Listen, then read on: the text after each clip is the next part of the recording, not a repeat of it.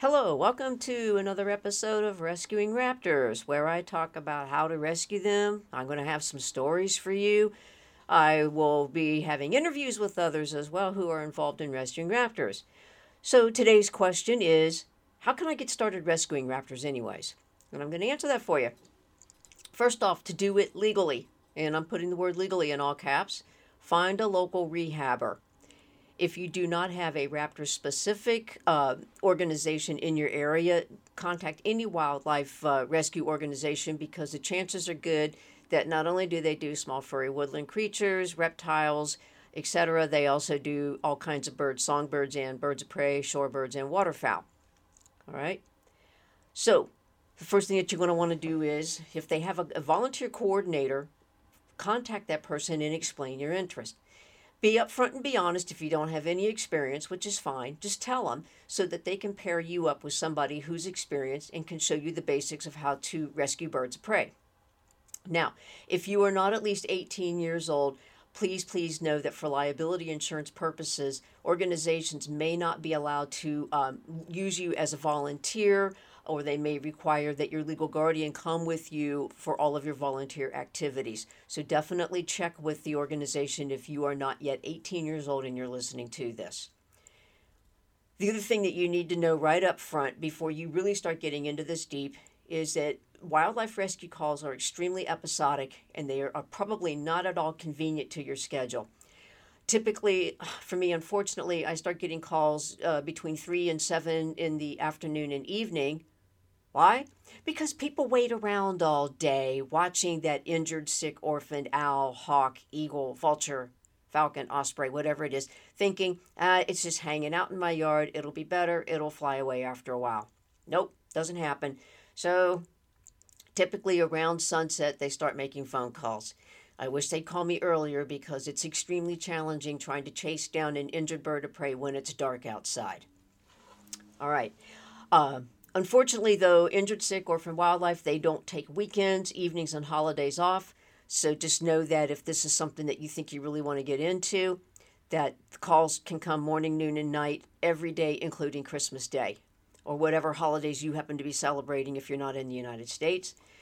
So I would tell you that if you definitely need to set boundaries, be very clear and be firm about those boundaries. If you say that you absolutely positively cannot do Saturdays and Sundays or you cannot drive after dark, stick to your guns, all right? Okay. So honestly, the best way to learn how to rescue birds of prey is to shadow someone who has the experience and is willing to teach you. Now, for me, I did not have that luxury. I got a couple calls, the first several, and basically the raptor rehabber that I volunteer for, Al Moon Raptor Center, Suzanne Shoemaker, she more or less coached me over the phone and talked me through how to do it. So that's basically the way I learned, but that's not everybody's learning style. I do understand that. Quite a few people, they need the show and tell before they are confident enough to do the hands-on. I get it, all right? So you're going to want to go out on several calls. You want to observe the person as they're doing the rescue. You want to ask them a lot of questions, all right? Volunteer to go out with them. And then when you feel confident enough, offer to do the rescue yourself with them supervising you and walking you through each step. It is dangerous to rescue any wildlife. It is there's always an element of risk. I don't care if you're rescuing a garter snake. There's always some sort of risk there. There's always some sort of element. So just know and understand that, you want to be very mindful of the fact that these are wild animals, no matter what. Even if they're lying on the ground and they're not moving, they are a wild animal. They could get an adrenaline bump and they could come to life. Okay? So the other thing too also is be willing to transport that bird to the rehabber. They may be an hour or two away one way. But here's the thing. If you're going to make the commitment to do the rescue, it's your responsibility to arrange for transportation. You either do it yourself or you find someone who will transport the bird, and you want to make sure that the bird gets there, since all birds of prey here in the United States are both federally protected and at the state level usually also have state laws and regulations protecting them. By you doing that rescue, you are taking responsibility. So the other thing, to be as helpful as you can for the organization, all right? Think about going up and volunteering to clean cages, help prepare food, do some maintenance tasks, do what you can to help the organization out, and learn a little bit about all aspects of their operation. You have to build trust with them, and they've got to build their trust with you as well. It goes both ways. If the trust isn't there, the volunteer experience for you and for them is not going to be enjoyable, and you may just end up quitting. The other thing that you need to be aware of is that you probably will have to be put on their permits to give you the legal right to do the rescues and the transporting. That's going to be up to the rehabber to do that, not you. But just be aware that you probably do need to be put on their permits. It's going to vary from state to state. And in addition, that rehabber may require you to have additional training that you have to fulfill successfully before they will let you go out on your own to do rescues, captures, and transports.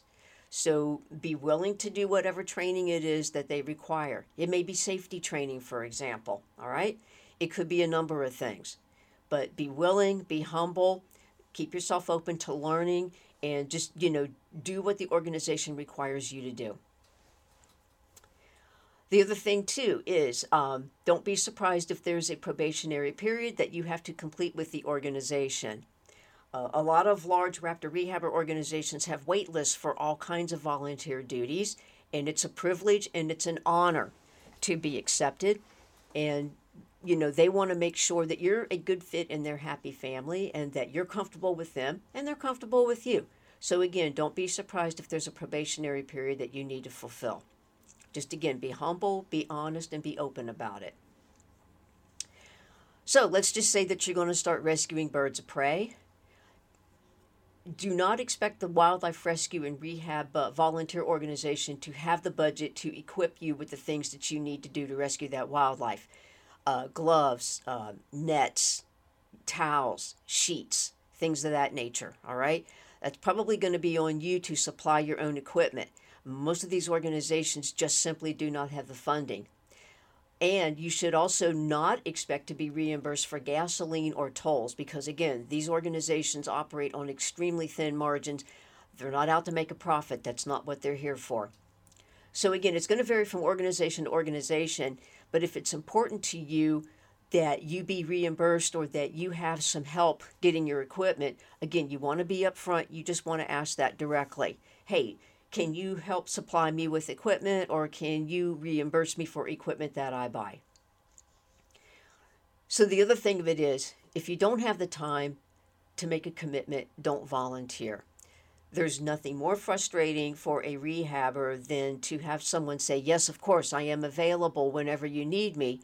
And time again, when that organization calls you and you say, no, I'm not available, they're only going to put up with this for several times before they're going to be discouraged from giving you a call. So make every effort that you can to be available. Really try hard. Again, though, if you've got boundaries that you need to set, just be very clear about them. So again, because there's always a volunteer shortage with these organizations, if you say you're available, please live up to that commitment and do please honor it. Wildlife organizations, they cannot function without dependable volunteers. It's no different than if you were an employee.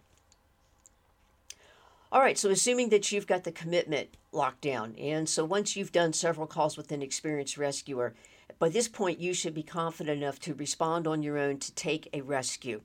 And what I tell people who want to learn how to rescue raptors is, I tell them, your first rescue should never, ever, ever be a vulture, an eagle, or an osprey, or a great horned owl. Why? Because these are large birds. They can be extremely aggressive. Eagles, vultures, ospreys physically are very big birds. They're very, very strong, even if they're sick or injured, and they're capable of causing great harm to you, all right? They are very spicy.